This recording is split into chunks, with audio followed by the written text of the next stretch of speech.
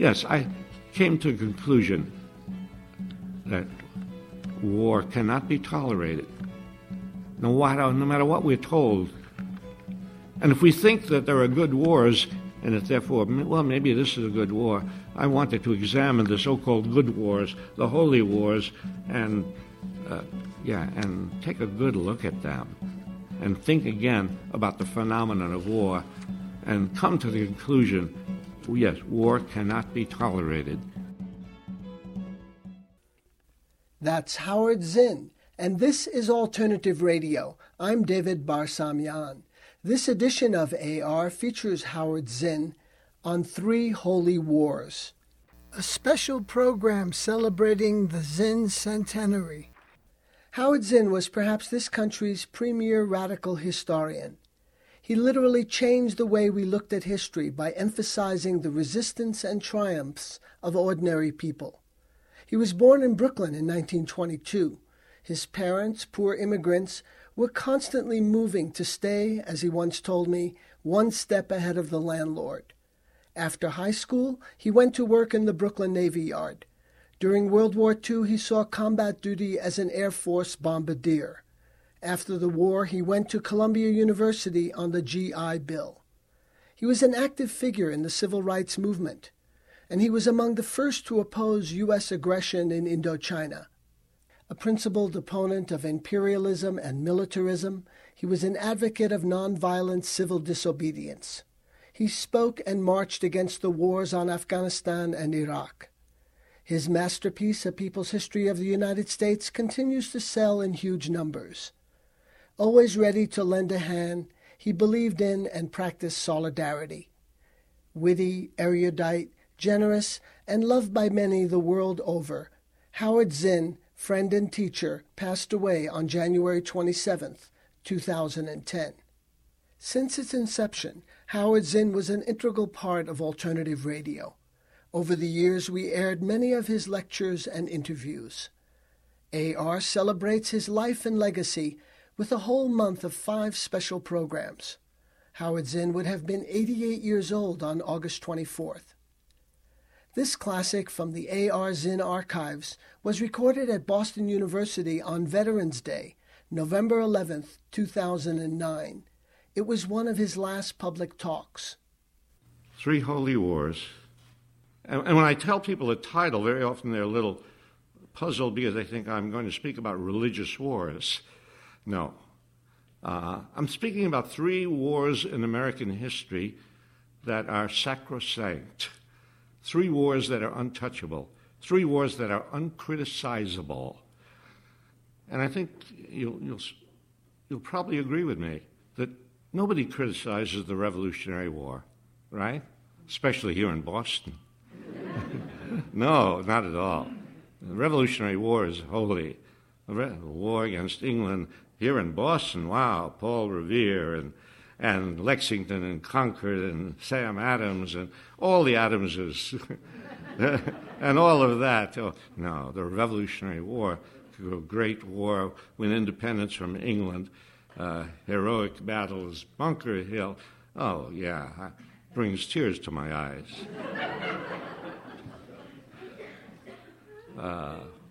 No, not only in Boston but elsewhere. The Revolutionary War. You don't criticize that.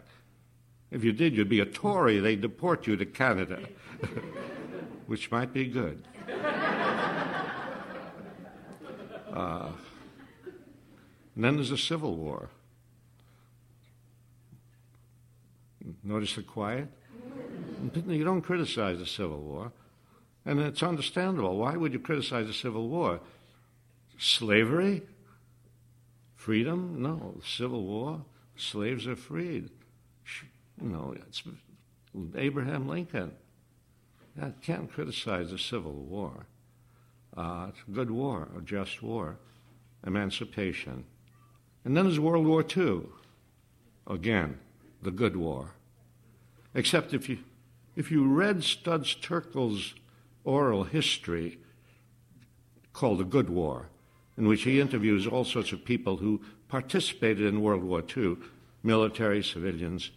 When he adopted the title of this oral history, the good war. His wife suggested, after reading the book, reading the manuscript, reading the interviews, suggested he put quotation marks around the good war, suggesting that, well, maybe there's a little doubt about how good that war is. But very few people have doubt about the good war. You turn on the History Channel, what is it all about? The good war, World War II, heroism, Iwo Jima, D-Day, the greatest generation.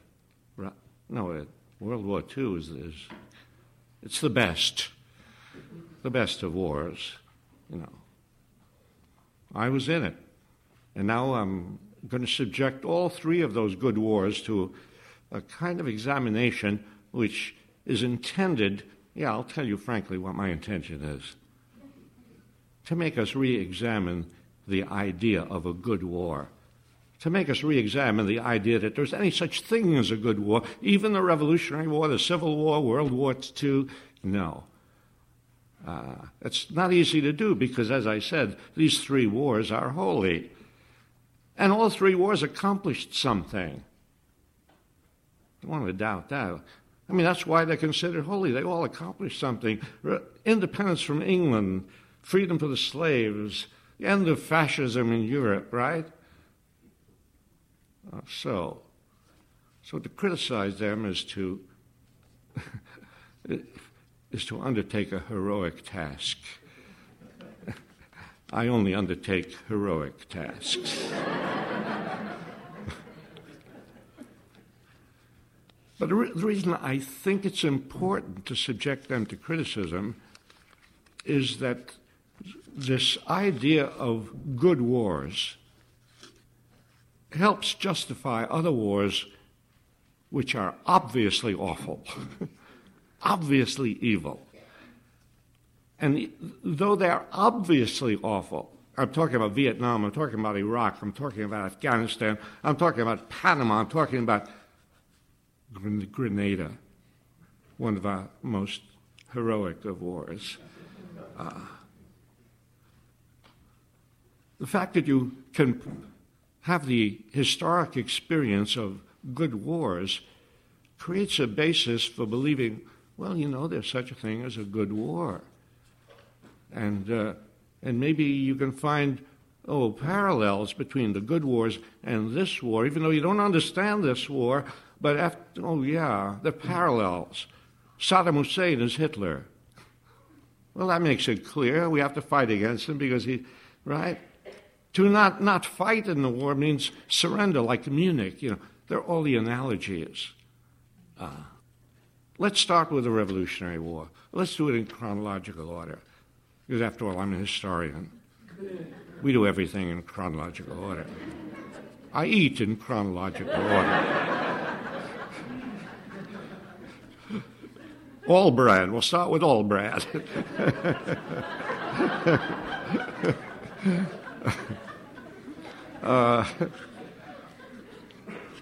We'll end with Wheatina.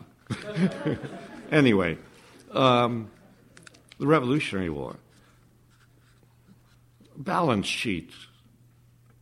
I don't want to make it too mathematical. They'll be falling in line with all these mathematical social scientists.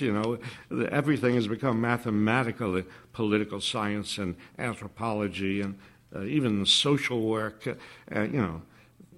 Mathematical. No, I don't want to get that strict, but a rough moral balance sheet, let's say. Well, what's good about the Revolutionary War? And there's another side? Yes, there's another side to the balance sheet. What's dubious about the Revolutionary War? And let's look at both sides. Because if you only look at, we want independence from England, no, that's not enough to do that. You have to look at other things. Well, let's first look at the cost of the war on one side of the balance sheet. The cost of the war. In lives, 25,000. Hey, that's nothing, right? 25,000. We lost 58,000 in Vietnam. That's 25,000. Did you even know how many lives were lost in the Revolutionary War? It's hardly worth talking about. In proportion to population, in proportion to the Revolutionary War population of the colonies, 25,000 would be equivalent today to 2.5 million. 2.5 million. Let's fight a war. We're being oppressed by England. Let's fight for independence. 2.5 million people will die, but we'll have independence. Would you have second thoughts? You might. In other words, I want to make that 25,000, which seems like an insignificant figure, I want to make it palpable and real and not to be minimized as a cost of the Revolutionary War. And to keep that in mind in the balance sheet as we look at whatever other factors there are. So yes, we win independence against England. Great. And it only cost 2.5 million. Okay? Who did the Revolutionary War benefit? Who benefited from independence? It's interesting that we just assume that everybody benefited from independence. No, not everybody in the colonies benefited from independence. And there were people right from the outset who knew they wouldn't benefit from independence. There were people from the outset who thought, no, I'm just a working stiff, or I'm just a farmer. Am I going to benefit from what is it? What difference will it make to me if I'm oppressed by the English or oppressed by my local landlord? You know, maybe 1/3 of the colonists, nobody knows because they didn't take Gallup polls in those days. Maybe, but various estimates, 1/3 of the colonists were opposed to the Revolutionary War. And only maybe about 1/3 supported the Revolutionary War against England, and maybe 1/3 were neutral. I don't know. I'm going by an estimate that John Adams once made, just a very rough. But there obviously were lots of people who were not for the revolution, and that's why they had a tough time recruiting people for the revolution. It wasn't the people who rushed. Wow, it's a great crusade, independence from England to join. No, they had a tough time getting people. In the South, they couldn't find people to join the army. George Washington had to send a general and his troops down south to threaten people in order to get them into the military, into the war. And in fact, in the war itself, the poor people, the working people, the farmers, the artisans who were in the army, maybe some of them were there for patriotic reasons, independence against England, even if they weren't sure what it meant for them.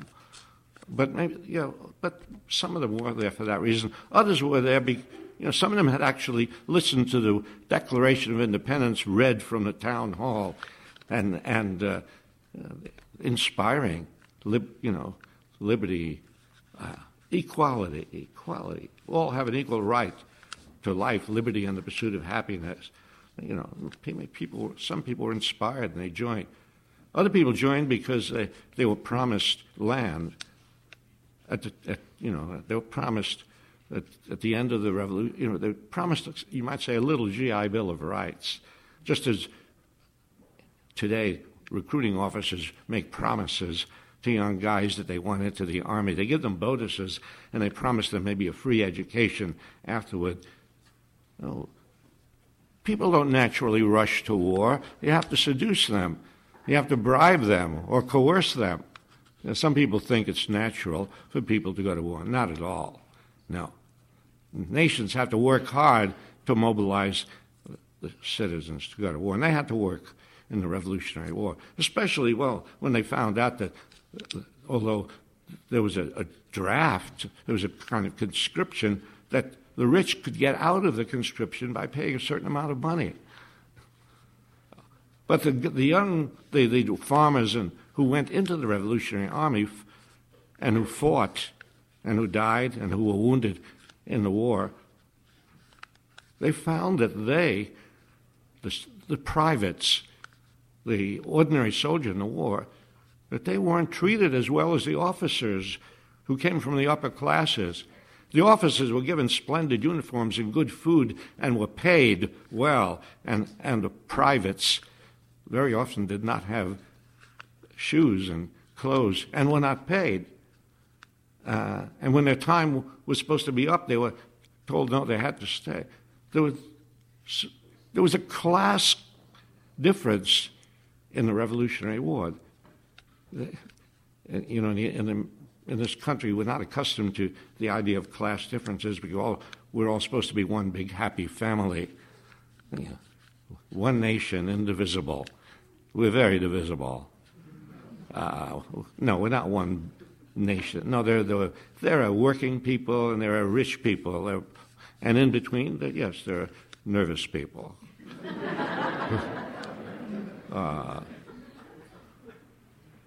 So, yeah, the conditions of the ordinary farmer who went into the revolution, the private, the conditions were such that they mutinied against the officers, against George Washington and the other officers.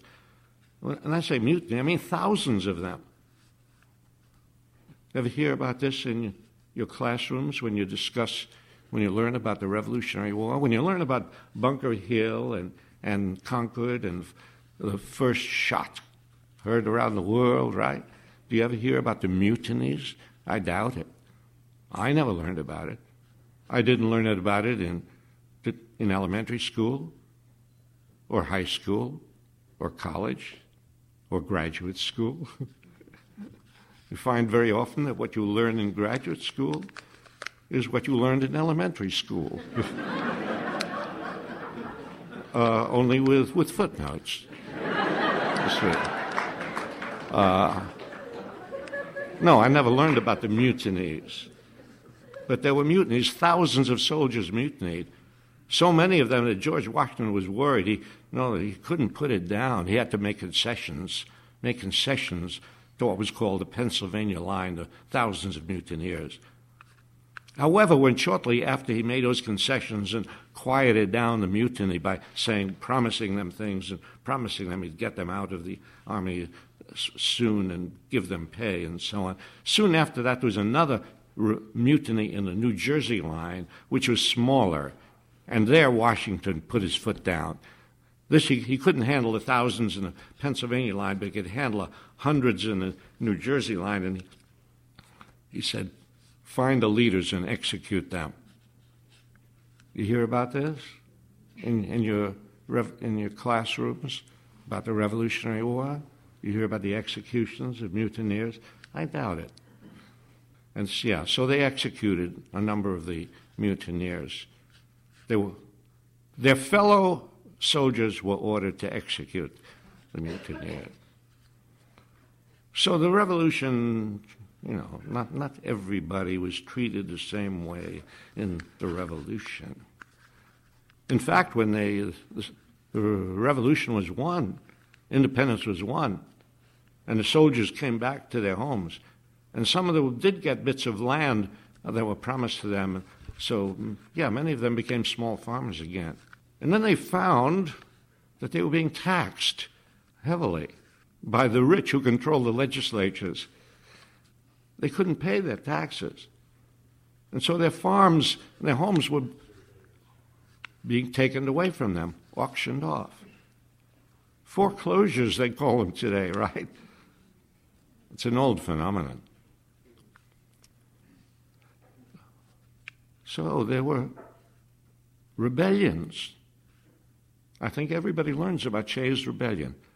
They don't learn much about Shays' Rebellion, but they learn it enough to recognize it on a multiple-choice test. Shays' Rebellion in western Massachusetts. Thousands of farmers gathered around courthouses in Springfield and Northampton and Amherst and Great Barrington, around those courthouses. They stop the auctions from going on. They prevent the foreclosures. It's a real rebellion. It has to be put down by an army paid for by the merchants of Boston. It's put down. But it puts a scare into the founding fathers. Now, there's an interesting chronology there. Shays' Rebellion takes place in 1786. The Founding Fathers get together in 1787 for the Constitutional Convention. Is there a connection between the two? I don't remember ever learning that there's a connection between Shays' Rebellion and the Constitution. What I learned is that, they got together with the Constitution because the Articles of Confederation was created a weak central government, that we needed a strong central government, and everybody likes the idea of a strong central government. So it was a great thing to have a Constitutional Convention and draft a Constitution. What you were not told, I don't think, I wasn't told, was that the Founding Fathers, on the eve of the Constitutional Convention, were writing to one another and saying, hey, this rebellion in Western Massachusetts, we better do something about that. We better create a government strong enough to deal with rebellions like this. That's why we need a strong central government. There was a General Henry Knox of Massachusetts, who had been in the Army with George Washington, and he wrote to Washington at one point, and I don't have his letter with me. I do have somewhere, but I'll paraphrase it. It won't be as eloquent as him. They were eloquent in those days. Take a look at the language used by the political leaders of that day and the language of the political leaders in our day. I mean, really, it's, yeah. So, but Knox writes to Washington and says something like this. He says, these people who fought in the Revolution, these people who are rebelling, who have rebelled in Western Massachusetts and other states too, not just in Massachusetts. Knox says to Washington, these people who have rebelled, they think that because they fought in the Revolution, they fought in the war against England, that they deserve an equal share of the wealth of this country. No. Those are the kinds of letters that went back and forth. We've got to set up a government that will be strong enough to put down the rebellions of the poor, the slave revolts, the Indians who may resent our going into their territory. That's what a strong central government is for. Not just because, it's nice to have a strong central government. There are reasons for that. The Constitution was a class document written to protect the interests of bondholders and slave owners and land expansionists. So the outcome of the Revolution was not exactly good for everybody and created all sorts of problems. And what about black people? Did they benefit from the winning of the Revolution? Not at all. There was slavery before the Revolution. There was slavery after the Revolution. In fact, Washington would not enlist black people into his army. The South, Southern slave owners, they were the first doing it for the British. The British enlisted blacks before Washington did. No, blacks didn't benefit. Hey, what about Indians? Should we even count the Indians? Should we even consider the Indians? Who are they? Well, they lived here. They owned all this land. We moved them out of here. They should be considered. What was the outcome for them when we won the Revolution? It was bad, because the British had set a line called the Proclamation of 1763. They had set a line at the Appalachians where they said, no, the colonists should not go beyond this line into Indian territory. I mean, they didn't do it because they loved the Indians. They just didn't want trouble. They set a line. The British are now gone, and the line is gone. And now you can move westward into Indian territory, and you're going to move across the continent, and you're going to create massacres, and you're going to take that enormous land in the West away from the Indians who live there.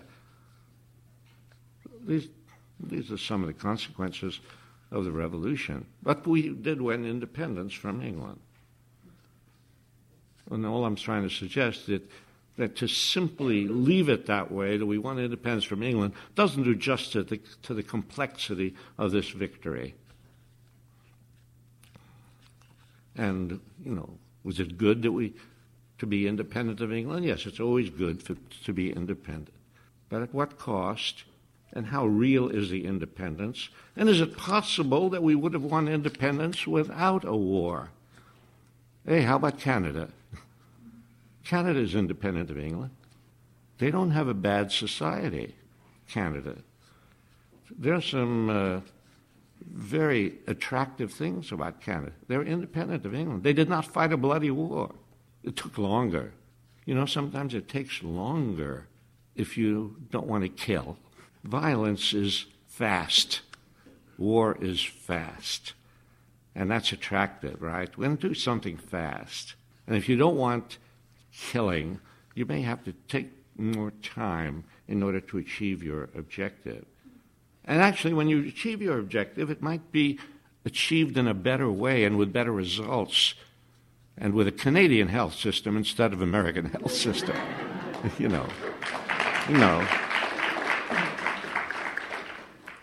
I won't say anything more about the Revolutionary War. I just want to throw a few doubts in about it. That's all. I don't want to say anything revolutionary, radical. I don't want to make trouble. I just want to think about these things. That's all I'm trying to do. Have us think again about things that we took for granted. Oh, yes, Revolutionary War, great. No. Let's think about it. And the Civil War. Okay, now, Civil War is even tougher to critically examine the Civil War. Slavery. Slavery. Nothing worse. Slavery. And at the end of the Civil War, there's no slavery. You can't deny that. So, yeah, you have to put that on one side of the ledger, the end of slavery. And the other side, you have to put the human cost of the Civil War in lives. 600,000. I don't know how many people know or learn or remember how many lives were lost in the Civil War, which was the bloodiest, most brutal, ugliest war in our history from the point of view of dead and wounded and mutilated and blinded and crippled. 600,000 dead in a country of 830 million. Think about that in relation to today's population. It's as if we fought a civil war today and 5 or 6 million people died in the Civil War. Well, you might say, well, maybe that's worth it to end slavery. Maybe. Well, okay, I won't argue that, maybe. But at least you know what the cost is. But you also have to think, the slaves were freed. And what happened after that? Were they really freed? Well, they were, actually. There was no more slavery. But the slaves who had been given promises, 40 acres and a mule, they were promised, a little land and some wherewithal so they could be independent, so they needn't be slaves anymore. Well, they weren't given anything. They were left without resources, and the result was they were still in the thrall, still under the control of the plantation owner. They were free, but they were not free. There have been a number of studies made of that, in the last decade. They're free, but not free. They were not slaves now, they were serfs. They were like serfs on a feudal estate. They were tenant farmers, they were sharecroppers. They couldn't go anywhere. They didn't have control of their lives. And they were in the thrall of the white plantation owners, the same white plantation owners who had been their masters when they were slaves, were now their masters when they were serfs. Okay, I don't want to minimize the fact that it's still not slavery in the old sense. No, it's not. It's better. It's a better situation. So I want to be cautious about what I say about that, and I want to be clear. But I want to say it's more complicated than simply, the slaves were freed. They were freed and they were betrayed. Promises made to them were betrayed, as promises made during wartime are always betrayed. The veterans are betrayed, the civilians are betrayed. The people who expected war to produce great results in freedom and liberty, they are betrayed after every war. You're listening to Howard Zinn on Three Holy Wars.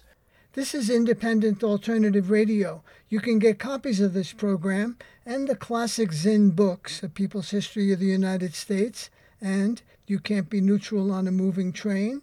Just call us at 1-800-444-1977. Again, that's 1-800-444-1977. Or go online, our website, alternativeradio.org. That's alternativeradio.org.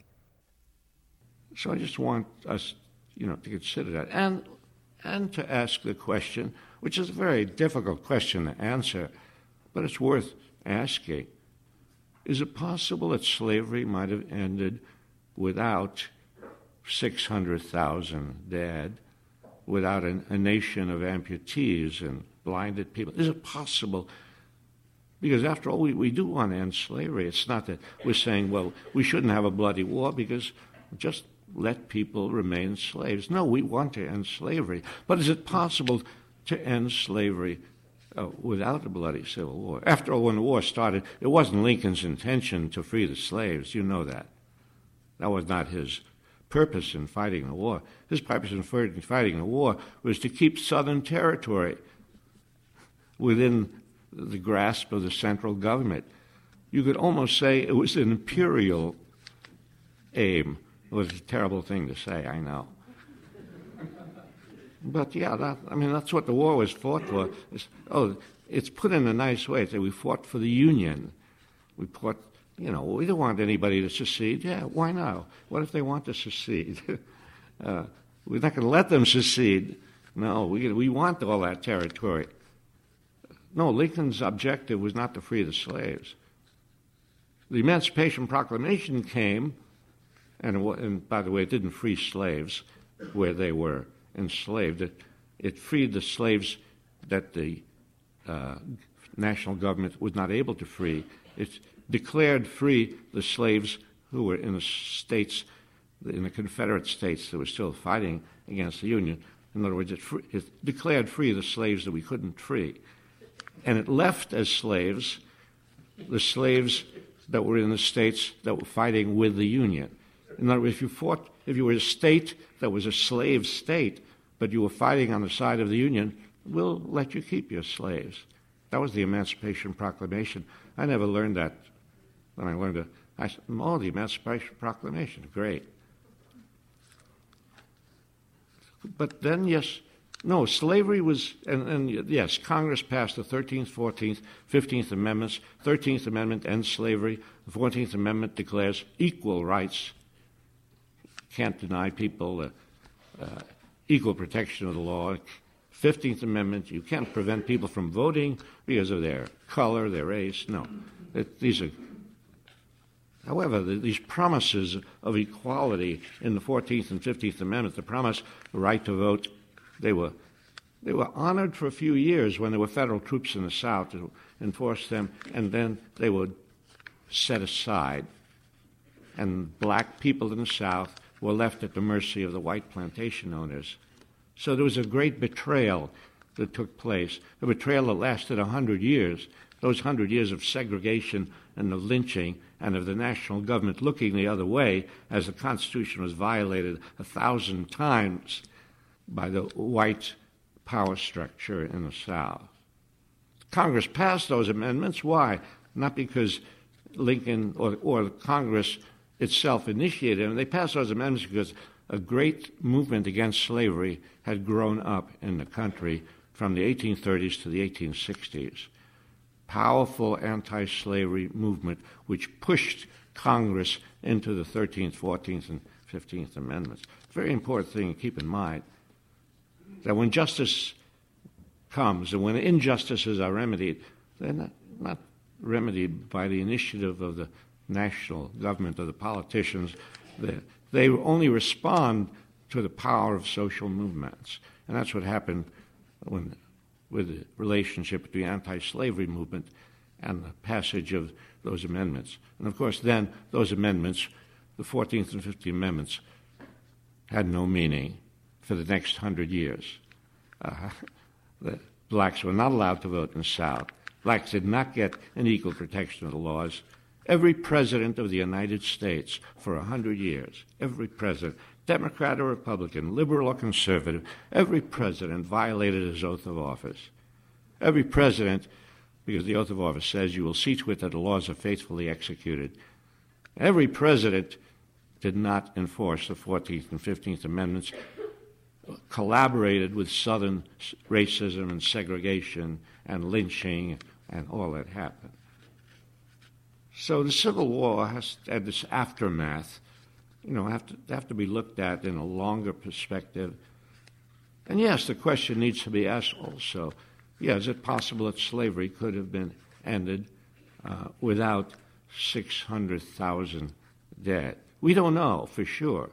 I mean, when I mention these possibilities, it's very hard to imagine how it might have ended, except that we do know that slavery was ended in every other country in the Western Hemisphere.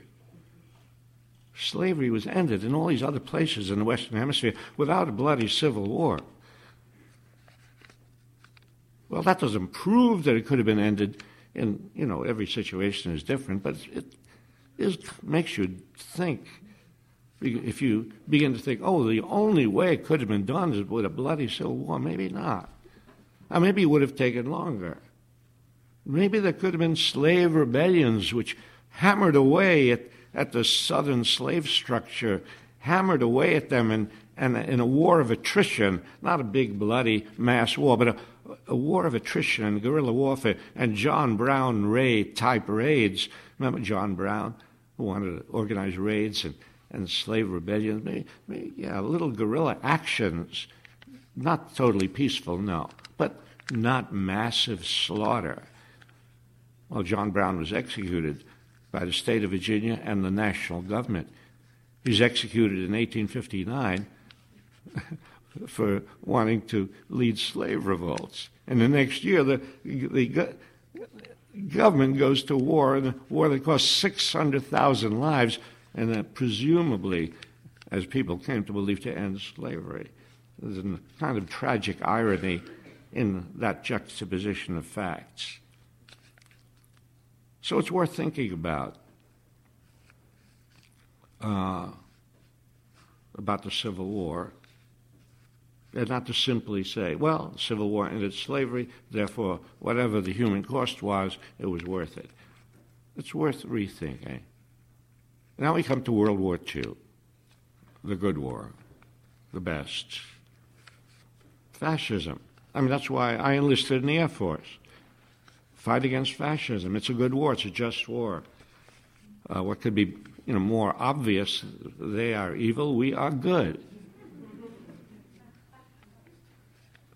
And so I became a bombardier in the Air Force. I dropped bombs on Germany, on Hungary, on Czechoslovakia, even on a little town in France 3 weeks before the war was to end, when everybody knew the war was to end, and we didn't need to drop any more bombs, but we dropped bombs on a little town in France.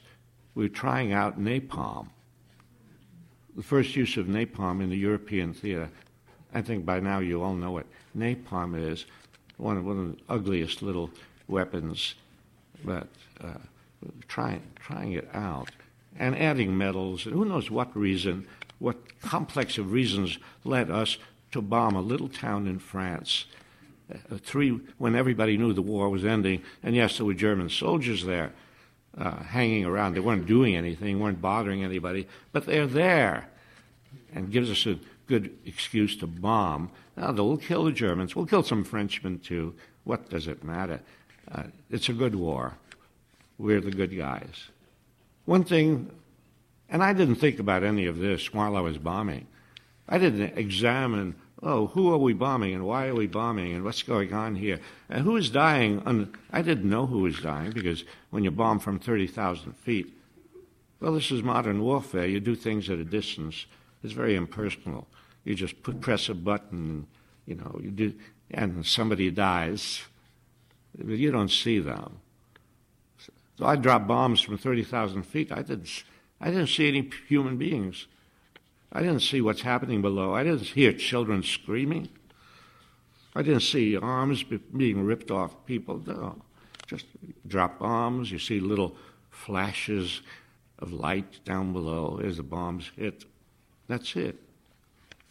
And you don't think. It's hard to think when you're in the military. Really, it's hard to sit back and ask what you're doing. No, you've been trained to do a job, and you do your job. So I didn't think about any of this until after the war. When I began to think about that raid on France, and then I began to think about the raid on Dresden, where 100,000 people were killed in one day of bombing. Read Kurt Vonnegut's book, Slaughterhouse 5. He was there. He was a prisoner of war, and there in the basement, in a kind of meat locker, slaughterhouse. And then I became aware of the other bombings that had taken place. But when you're in a war, you don't see the big picture, and you really don't. I didn't know until afterward. 600,000 German civilians were killed by our bombing.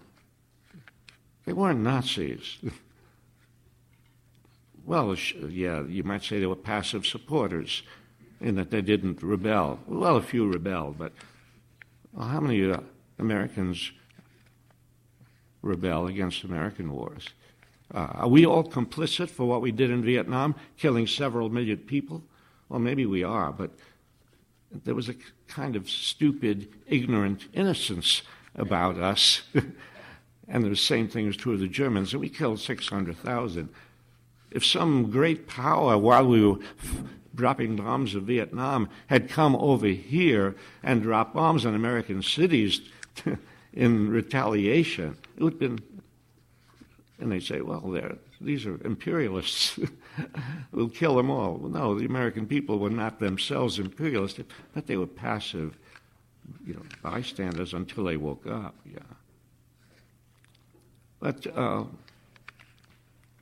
so I began to think about this. I began to think about Hiroshima and Nagasaki. And I had welcomed the bombing of Hiroshima when it took place, because I didn't know.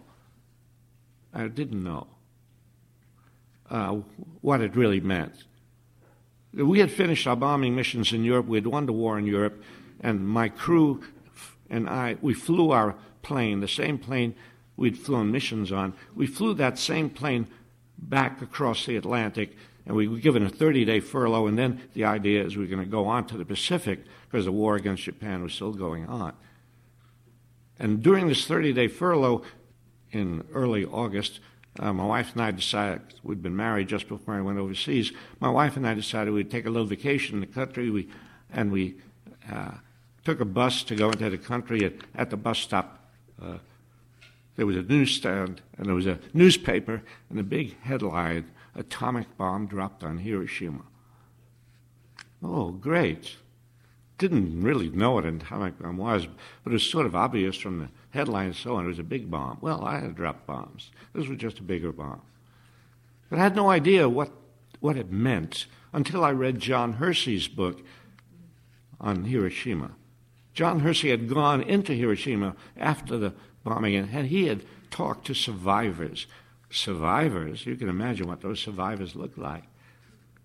They were kids and old people and women and all sorts of Japanese people, and they were without arms or legs, or they were blinded, or their skin could not be looked at. John Hersey interviewed them and got some idea and reported. He's a great journalist. He reported on what the bombing of Hiroshima was like to the people who were there. And when I read his account, for the first time, I understood, well, this is what bombing does to human beings. This is what my bombs had done to people. I began to rethink the idea of a good war, of our war against fascism. Oh, well, it's okay, because we did defeat Hitler. That's just it. Just like we did get independence from England, we did end slavery. But wait a while. A lot of other... It's not that simple. And World War II is not that simple. Oh, we defeated Hitler, therefore everything is okay. We were the good guys. They were the bad guys. But what I realized then was that once you decide, and this is what we decided at the beginning of the war, this is what I decided they were the bad guys, we were the good guys. What I didn't realize was that in the course of a war, the good guys become the bad guys. War poisons everybody. War corrupts everybody. And so the so-called good guys begin behaving like the bad guys. The Nazis dropped bombs and killed civilians in Coventry and London and Rotterdam, and we drop bombs and kill civilians, and we commit atrocities, and we go over Tokyo several months before Hiroshima, and I'll bet you 90% of the American people do not know about the raid of Tokyo. Everybody has heard about Hiroshima. I'll bet 90% of the American people, I don't know if you have, know that several months before Hiroshima, we sent planes over Tokyo to set Tokyo afire with firebombs, and 100,000 people died in one night of bombing in Tokyo. Altogether, we killed over 500,000 people in Japan, civilians.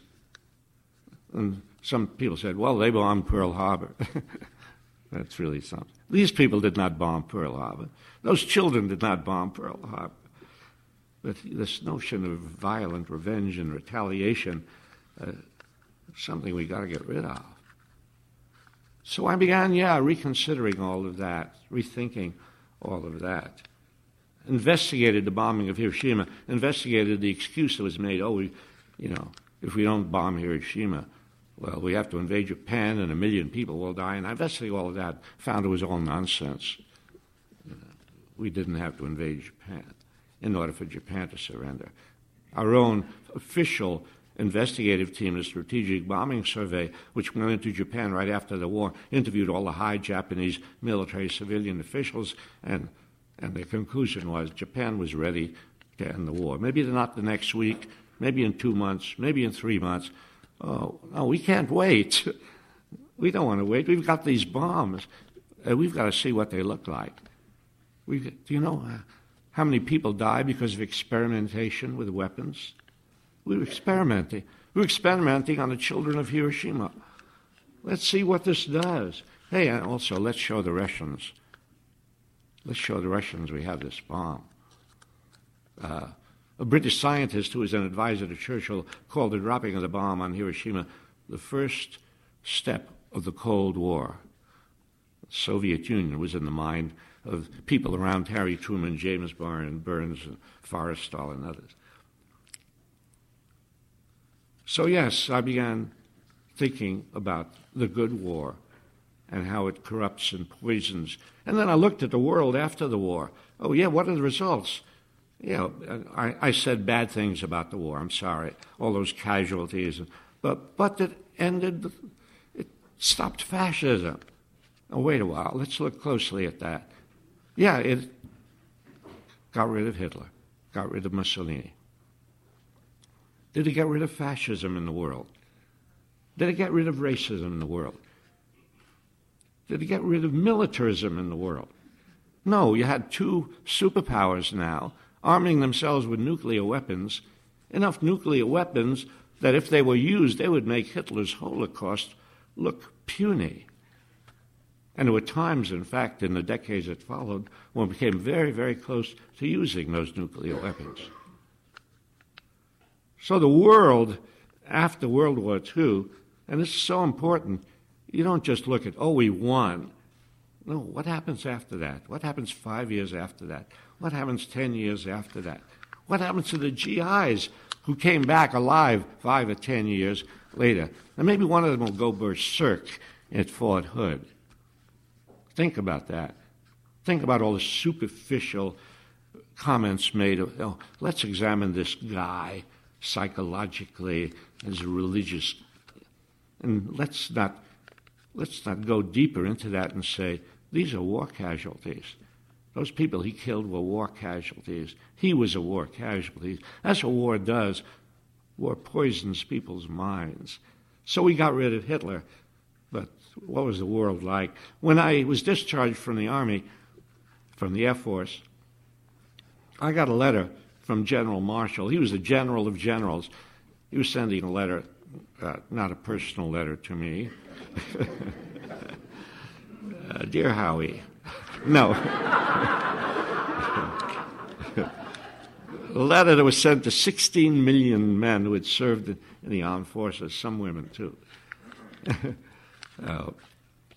And the letter was something like this: "We've won the war. Congratulations for your service. It will be a new world." It wasn't a new world. And we know it hasn't been a new world since World War II. War after war after war after war. And 50 million people were dead in that war to end all wars, to end fascism and dictatorship and militarism. No, so, yes, I came to a conclusion that war cannot be tolerated, no matter what we're told. And if we think that there are good wars, and that therefore, well, maybe this is a good war, I wanted to examine the so-called good wars, the holy wars, and take a good look at them, and think again about the phenomenon of war, and come to the conclusion, yes, war cannot be tolerated. No matter what we're told, no matter what tyrant exists, what border has been crossed, what aggression has taken place, it's not that we're going to be passive in the face of tyranny or aggression, no. But we'll find ways other than war to deal with whatever problems we have. Because war is inevitably the indiscriminate, massive killing of huge numbers of people, and children are a good part of those people. Every war is a war against children. So it's not just getting rid of Saddam Hussein. Think about it. Well, we got rid of Saddam Hussein. In the course of it, we killed huge numbers of people who had been victims of Saddam Hussein. When you fight a war against a tyrant, who do you kill? You kill the victims of the tyrant. Anyway, all this was simply to make us think again about war, and to think, we're at war now, right? In Iraq, in Afghanistan, and sort of in Pakistan, since we're sending rockets over there and killing innocent people in Pakistan. And so we should not accept that. We should look for a peace movement to join. Really, look for some peace organization to join. It will look small at first and pitiful and helpless, but that's how movements start. That's how the movement against the Vietnam War started. It started with handfuls of people who thought they were helpless, thought they were powerless. But remember this, the power of the people on top depends on the obedience of the people below. When people stop obeying, they have no power. When workers go on strike, huge corporations lose their power. When consumers boycott, huge business establishments have to give in.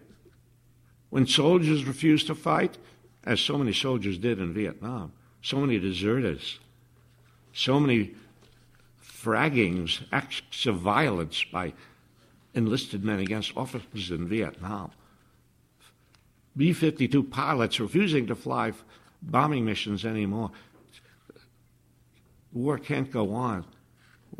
When enough soldiers refuse, the government has to decide we can't continue.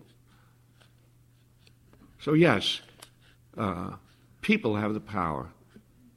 If they begin to organize, if they protest, if they create a strong enough movement, they can change things. That's all I want to say. Thank you. Thank you.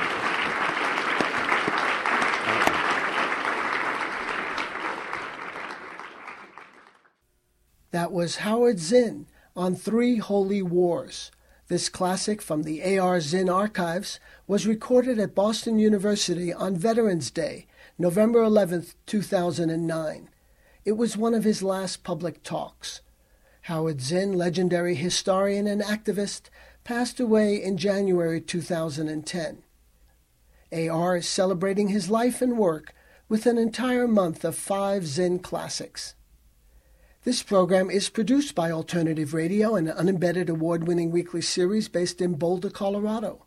Since we began broadcasting in 1986, we've always offered AR free to all public and community radio stations in the U.S. and the rest of the world. AR is independent. Our sole source of financial support comes directly from listeners just like you.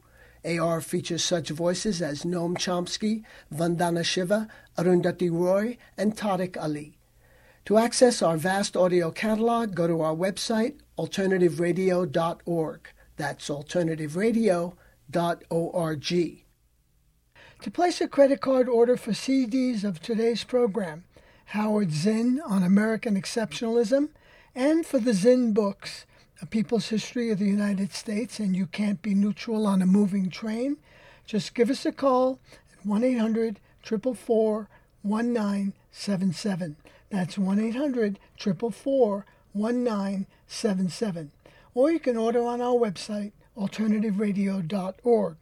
We're offering MP3s, PDFs, and written transcripts of this program at no charge. Just call us at 1-800-444-1977. Joe Ritchie is our general manager and editor. I'm David Barsamian. Thank you for listening.